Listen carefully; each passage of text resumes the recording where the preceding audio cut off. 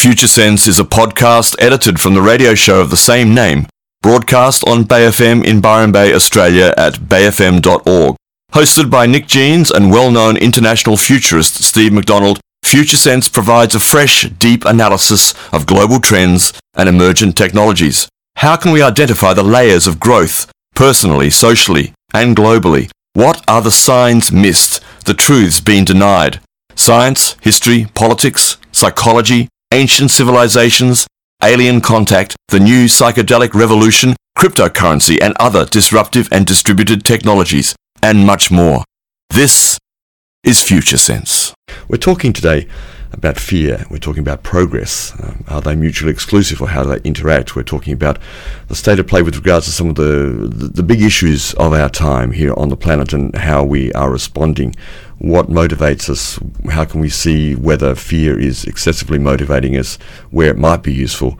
Because as in some cultures in the past, and I know that in ancient Athens, for example, it was built on a large part on that society's success to keep future focused while simultaneously using history to remain vigilant. Just to remain vigilant. So it's not about forgetting or neglecting the past or judging the past or pushing it away, but actually using it as a tool itself to remain vigilant for how we move towards the future. Paying attention. That sounds good. I like that. So for the second half of the show, we're going to zero in a little bit more on the impact of fear globally and what we might need to do to deal with that as a species and to perhaps accelerate our progression and get through these turbulent times of change a little bit quicker than we might otherwise.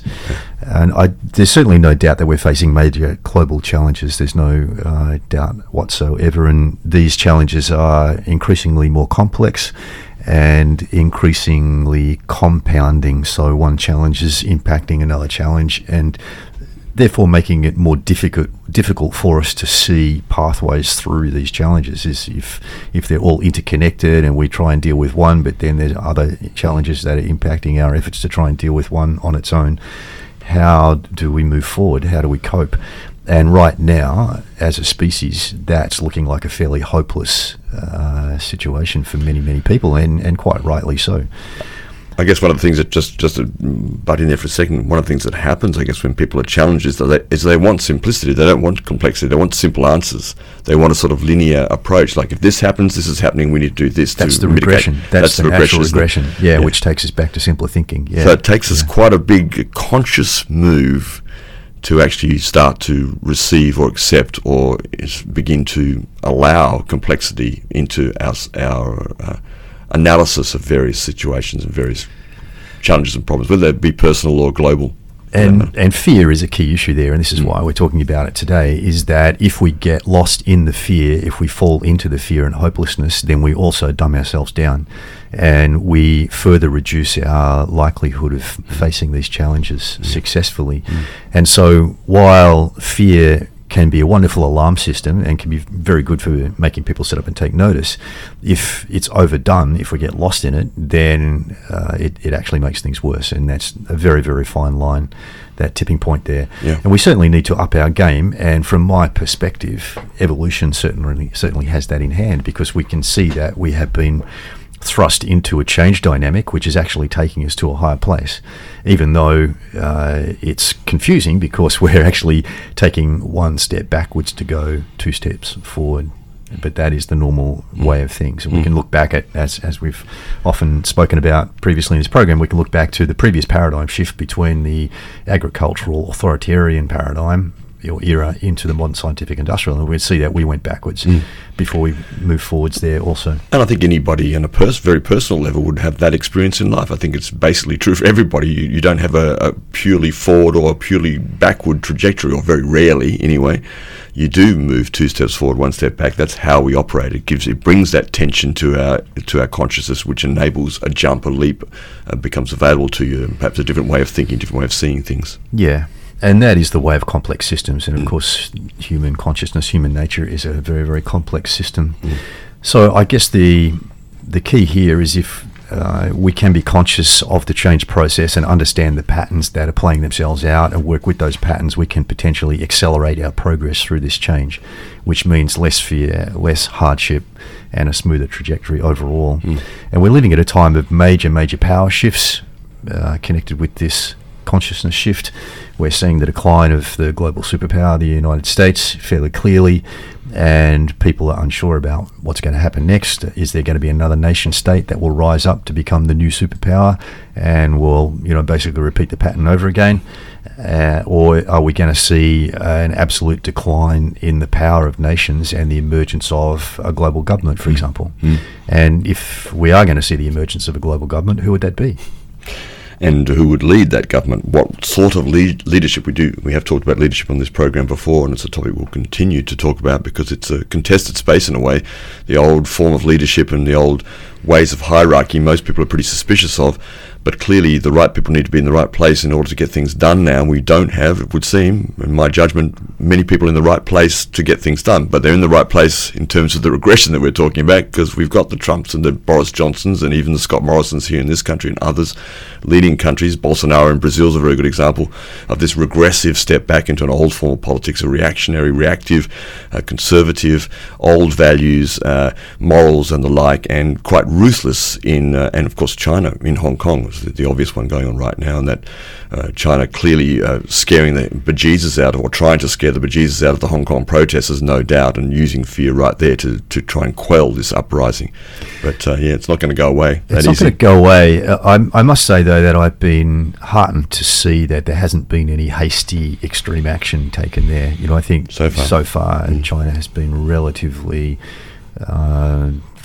calm in terms of its response. I mean, certainly it's not all wine and roses, but it's not all a major disaster yet either. No. Yeah, very interesting. So we've got some really interesting dynamics going on given all of this, our global situation. We're seeing an increase in fear. We're seeing a values regression, which in many cases is dumbing down our thinking, making us look for simpler answers to extremely complex questions, which we're absolutely not going to find. And simultaneously, with that backwards motion, we're also seeing the rise of a new way of being human. So it's important to remember that it's not all about collapse. And this is often lost because it's just not reported very much in the mainstream media. Is at the same time, we've got new technologies, we've got new ways of thinking, we've got new social structures emerging, which are actually superior in their capacity to cope with complexity than the scientific industrial way has been. And this is probably the positive application of social media, for example, the networks that are being created around the world under the radar, hopefully, mostly still, and in ways that are completely new connections with different people from all over the world, very fast, on the same sort of page somewhere with their interests. And I'm thinking, for example, the psychedelic movement is an obvious one in the world, and there are others as well. So there are these sort of this alternative network of connections arising beneath the structures of the status quo, so to speak. That's right, and that is absolutely a threat to the old ways. So it's a threat to the status quo, the dominant paradigm still being the modern scientific industrial, nationalistic, corporate-driven military way. And so ask yourself, if you were in the chair of the old paradigm and you saw this happening, this new way of being human rising, which seemed to be a threat to current authority structures, and you also saw a whole bunch of people being uncertain and fearful, then which of those two things would you feed in order to be able to hold on or try and hold on to your power? Well, I have a lovely quote here. I was just reading it as you spoke. It says, "Hatred is corrosive of a person's wisdom and conscience. The mentality of enmity can poison a nation's spirit, instigate brutal life and death struggles, destroy a society's tolerance and humanity, and block a nation's progress to freedom and democracy," or to wherever we think we should be going. But there you go. I mean, that stimulation of hatred and fear that's going on in many of our cultures now, especially in the West, but not just. Certainly in the Middle East as well, of course, is highly corrosive to this project. And you've got to wonder about that stimulation of that in society. How we're being taught, many of us, to hate and to fear each other. Yeah, it's certainly been a feature of global politics for a long time, but certainly for the last 20 years with all of the wars, the massive scare campaigns that we saw in the Middle East about the weapons of mass destruction that didn't exist, and here in Australia, the politics of illegal immigrants, refugees coming in, the children overboard, all of those sorts of things. Yeah. So I hope this is starting to help make sense of what's actually going on and some of the hidden agendas that might be at play. And we're slowly, with the rise of transparency and social media playing a big part in that, we're starting to see through the hidden agendas where, for example, whole systems have been set up across society with really the ultimate aim of making a lot of money for a very small number of people, and to the detriment of most people within society. And yet they've been done in such a carefully crafted and calculated way that we haven't even noticed, and they've been like in full flight, and then all of a sudden we realise that, wait a minute, the pharmaceutical industry, for example, just wants us to stay sick and keep taking their tablets so they can make money. And that is one example out of many, many examples. And we're going to have more revelations over the coming years as more of these things come to light, that these social systems which have supposedly been put in place to help us and have certainly to a large extent been helpful, but have slowly been corrupted over time due to the phenomena of corporate capture, to the point where they are helping the small percentage of people make money more than they're actually helping society. So it's a very, very complex situation. It's certainly not black and white, but there's a trend there that is slowly becoming more obvious.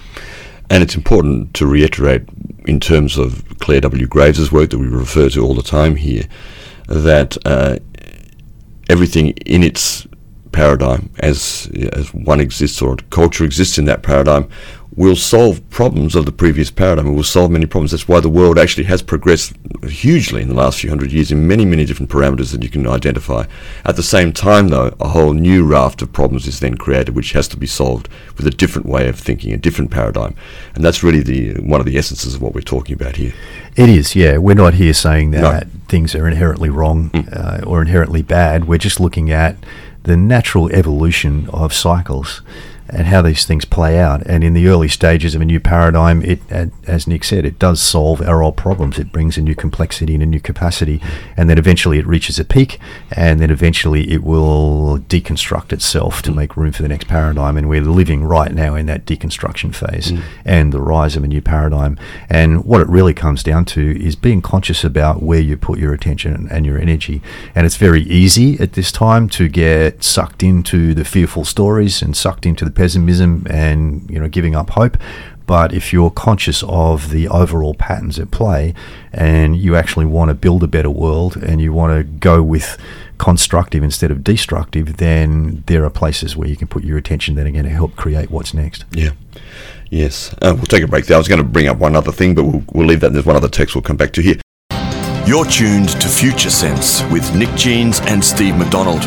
Engage, emerge, activate, and spiral up. Bay FM wishes to advise that the views expressed in this program are not necessarily the views of the Bay FM Management Committee, volunteers, operational staff, or members. You are now tuned to Future Sense here. And we're talking about fear today and how it affects us individually, but also how it affects us as a species and its value in acting as an alarm system, helping us to take notice of things that are important and may even threaten our survival, perhaps. But also how there is a tipping point, and when we allow fear to control us too much and we disappear into it, then we become much less effective, much less able to solve complex problems. And at this present time in history, with the massive challenges that we're facing globally, we really need to be careful of overdoing the fear and getting carried away with viral fear campaigns. Because they take us away from actually looking at the complexity of the problems that we're facing and understanding those problems and finding solutions. I think you just made me think of something I think you posted on our Future Sense Facebook page the other day about the mind, about thoughts, about having thoughts and watching thoughts and the difference between that, because there's nothing wrong with one having the thoughts about there's fear here, I could be afraid, I'm thinking about this, but also to watch, that's how I'm thinking now. Yes, and that's more interesting. Yeah. Exactly, and it's really about consciousness. Is how much can we be conscious of, and we are really at a time in history where we want to be as conscious as we can be when we're talking about these things. And this is a very difficult discussion to have, because it's sometimes a bit of a fine line between talking about the complexity of the problems that we're facing and some of the factors that are at play, and falling into overly simplistic conspiracy theories. So we want to make that point, and we're going to talk a little bit about some new climate science which has just been released in the last week, which is actually quite amazing, and it adds, I think, a lot of value to the discussion about climate change and the challenges that we're facing around climate change. And it came in the form of a video that was released through a YouTube channel called Suspicious Observers, which it sounds a bit weird, you might say, but it's quoting a lot from a chap called Dr. Brian Tinsley, who is Professor Emeritus from the University of Texas at Dallas, and he sounds like an Australian. Yes, he does. Listening to him, so I gather with a bit of an accent. Yeah. And it's basically packed full of science and graphs. In fact, it's mostly, this video is actually a recording of a lecture that was given, obviously, to a bunch of scientists. It's a little bit overwhelming for most people who don't have a scientific background, and even, I've got a bit of experience around science. I'm not a scientist, but it's been a big interest of mine for most of my life. Even I felt a little bit overwhelmed watching it the first time, trying to take in everything that they were saying.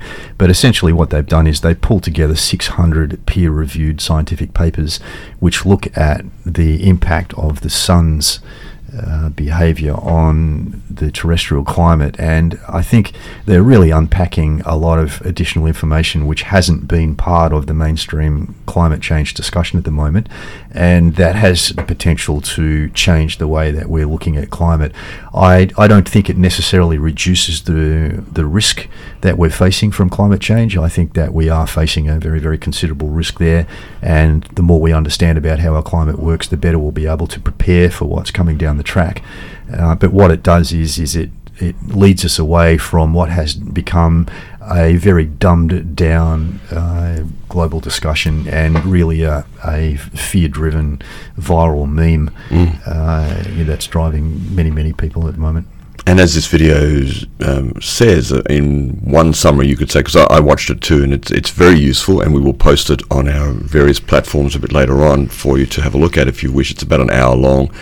The summary for me is on one slide, which says anthropogenic focused studies do not properly account for the sun, for cosmic rays, for volcanoes, or for the ice age cycle. And there are other things too, other forms, but that's essentially a good little summary of it. Yeah, I think it's important to say too that the video starts with a little statement about the need to clean up our act on the planet. Yes. And it just distinguishes between the issue of changing our behaviour so that we're not polluting our atmosphere, our water, our oceans, soil, everything. Our soil, yeah. And living in a sustainable and even regenerative way, and distinguishing that from understanding the climate and being able to predict the climate, because these are not the same issues. And this is part of what's happening, and whether it's been manipulated intentionally or whether it's just been a natural way that the global discussion has run its course, we are lumping in the same basket ecological awareness, a desire to clean up the planet with particular attitudes towards climate change, and these things are actually very, very different issues. And the impact of lumping them all into one basket is that the discussion gets dumbed down to the point where if somebody expresses a different view of the science around climate change, automatically they get thrown in that basket, and automatically you assume that they are pro-pollution, pro-fossil fuels, and all these sorts of things, and that's just fundamentally wrong. It's pretty lazy thinking. It is very lazy thinking. That's what it is. It's lazy thinking. Yeah, I mean, it's probably better to say it's less complex thinking. It's not necessarily intentional lazy behaviour. It's just the fact that somebody's thinking has regressed to the point where everything has to be black and white, and you can't see the shades of grey in between. And what we're saying here, of course, is that our emotional response, our fear-driven responses, when they are overwhelming, when they're too much, can make us perhaps susceptible to an oversimplified version of things because it makes sense to them. It proves our point, perhaps. It gives us justification for how we feel and for the actions that we might take. But perhaps it's not complex enough to look at things in that way, that to stop and to have a look, well, this is how I'm thinking. Perhaps if I just sit back and allow some of the other information that's out there to at least inform me. I don't have to agree with it, I don't have to like it, I might have contesting arguments, but to at least begin to receive it and to move away from this oversimplification of these issues. And the aim here is to understand climate change so that we can deal with the major challenges that seem to be coming down the track. And certainly everything that we've looked at in the course of our discussions on this show is indicating that we are in for dramatic climate change, and it is going to severely disrupt life on the planet in many different ways, and we need to prepare for it. The question is, what are we preparing for? That's the key question. Yeah. We're seeing right now, of course, a massive hurricane in the Bahamas and likely to hit the east coast of the United States. It apparently is the biggest, as it stands right now, the biggest storm ever recorded in that part of the world in the time that records have been kept. And that's an indication of the power of what is actually happening on this planet, that these extreme weather events are occurring more and more frequently. The reason that they're occurring, however, perhaps is much more complex than simply anthropogenic forced climate change. Yeah, in this video that we're talking about, they very simply break climate change down into the sum of natural variability, so in other words, natural cycles that occur on the planet which change the climate from time to time, and the human impact. And they make the point that if we don't fully understand the natural variability, then we can't scientifically account for its impact on the climate change. And what's happening in the current debate is that anything that we don't understand scientifically, the change that's resulting from those things that we can't see or don't understand is being attributed automatically to human impact. And what this is doing is it's biasing our understanding, skewing our understanding towards thinking that there is more human impact than perhaps there actually is. Now, this is not saying that the climate's not changing, and it's not saying that we haven't contributed to it. Yeah, we're facing major challenges, and it's also, as you said, not saying that we haven't contributed to it, but what it is saying is that our current understanding is not adequate. And I think that's quite clear because when we look at the climate models which are constantly being put forward by the United Nations IPCC, we know for a fact that these models don't work. They don't reflect what's actually happening from day to day on the planet in terms of weather trends and climate trends. Yes. So I think, and this is something that's getting lost in the fear-driven global discussions, is the simple fact that we actually don't have a climate model that can predict climate change, and yet here we are working on assumptions that we know exactly what's happening, we know what's coming down the track, and those false assumptions are then serving as the foundation for secondary scientific studies, and it blows me away seeing these sorts of things happen. But it's part of the way that the values shift and the values regression is impacting science itself. That people are writing research papers saying that, in 100 years' time, all of the oceans are going to change colour because of the linear global warming trend, when there's actually no solid scientific foundation for the linear global warming trend at all. So I really think if you're interested in the science around climate change, it's worth taking a look at this video. And as Nick said, we'll post the links after the show. And the fundamental, the beginning of the video is just making the point that if the foundations of our climate understanding, our research are wrong, then we are actually working on a false assumption, and the great danger here is that we prepare for global warming and get surprised by something different, and that is perhaps even more of a disaster in some ways. Yeah. The complexity of the video is fantastic to me, and even less than you're more scientifically able to comprehend some of the science in that, I know. I found it compelling, this particular video, and very scientific and very direct, and didn't feel like it was some sort of manipulation at all. What I did realise very quickly was the complexity is extraordinary.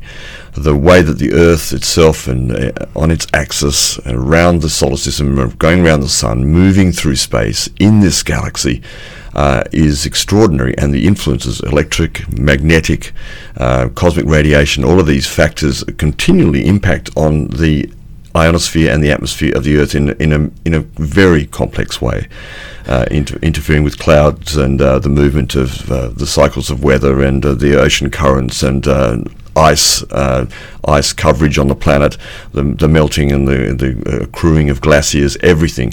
All of these factors, and I think I'm missing some things, all feed into the complexity of what weather actually occurs on this planet. Yeah, and the complexity is the key here, because the complexity in these arguments being put forward far exceeds the complexity of the mainstream discussion, and that complexity is a reflection of the level of consciousness that's being brought to the issue. And when we come back from a break, I'll just go through some of the key points from the video. Absolutely.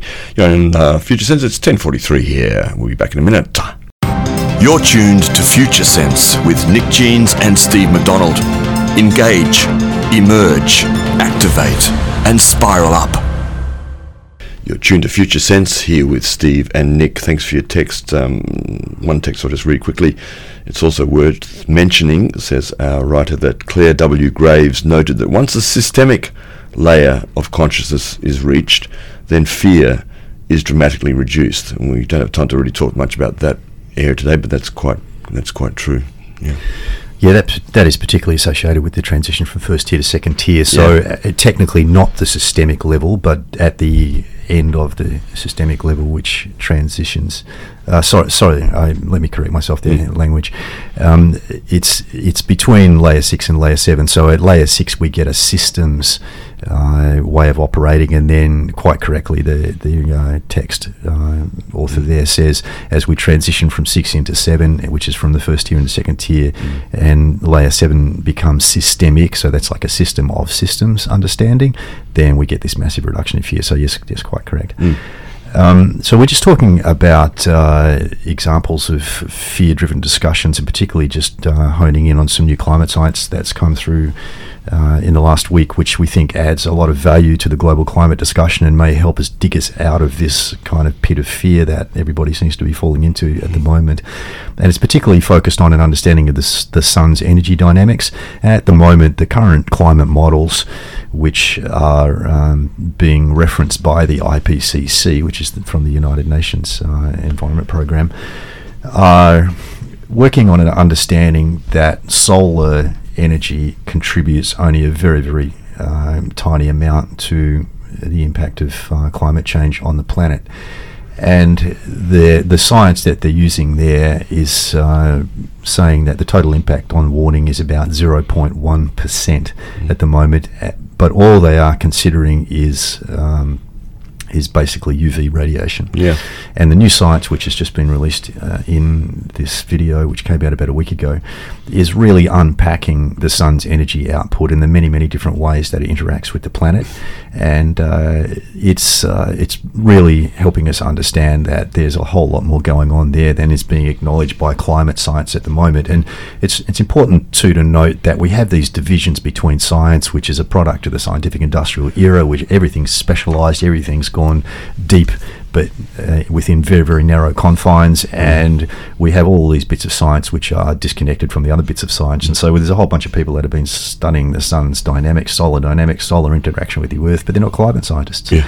And for some reason, the United Nations IPCC scientist group isn't interested in talking to scientists outside the climate science domain, which in itself is suspicious from my point of view, and it suggests that there may be a hidden agenda there, because it's quite clear when you read the IPCC's reports that they state very, very specifically in many of their reports that they are focused on the human contribution to climate change only. And their models are really not studying what's actually happening. I mean, they don't use those words, but they say that our models are focused only on the human contribution to climate change because we think that's most important. And that, in fact, is just not a scientific approach. You know, scientists don't discard data. Scientists look at all the data and then make an assessment on it. And it is a bit suspicious because it is excessively anthropocentric. And if you look at the longer scales of changes on the planet that we now, with that very same science, or some of our best science can can see some of the long patterns of solar activity, the long patterns of the weather, of climate on the planet, and really look at that as the bigger picture. And yes, the little bit or the amount that human activity has influenced it, yes, that's there. We still don't know exactly how that factors in, but to disregard the long cycles is a big one, yeah. And this new information, I'm calling it new information, but in fact a lot of it's been around for quite a while. In fact, there's an article that I pulled up, which I'll tweet after this, by a NASA-sponsored scientist, a researcher from 2012, and it states there are places where the magnetic field of Earth connects to the magnetic field of the Sun, creating an uninterrupted path leading from our own planet to the Sun's atmosphere 93 million miles away. And the science that's just been published in this video is talking about the Sun's output as being a makeup of a variety of waves, including X-rays, ultraviolet rays, and visible light across the spectrum there, particles, including protons and electrons, magnetic fields, including these massive magnetic connections, which were what this guy was talking about in his research about the pathways from the Earth to the Sun, and vice versa. And things called Birkeland currents, which are electrical currents which are transferred from the Sun and into the Earth's atmosphere and stimulated by the movement of particles through our atmosphere. And there are all sorts of impacts that come from these different energy exchanges. All of them, except for ultraviolet rays, are basically not visible to the IPCC's climate models. So there's a tremendous amount of energy that's being exchanged there, which is just not being considered by the IPCC's climate science. And we have things like cosmic rays seeding clouds on the planet. There's good science around that now. And all of this science that was presented in the video is a compilation of 600 peer-reviewed papers on this topic. And interestingly, the variation in the incoming energy from the Sun's output can vary anywhere from up to 10 times to 1,000 times.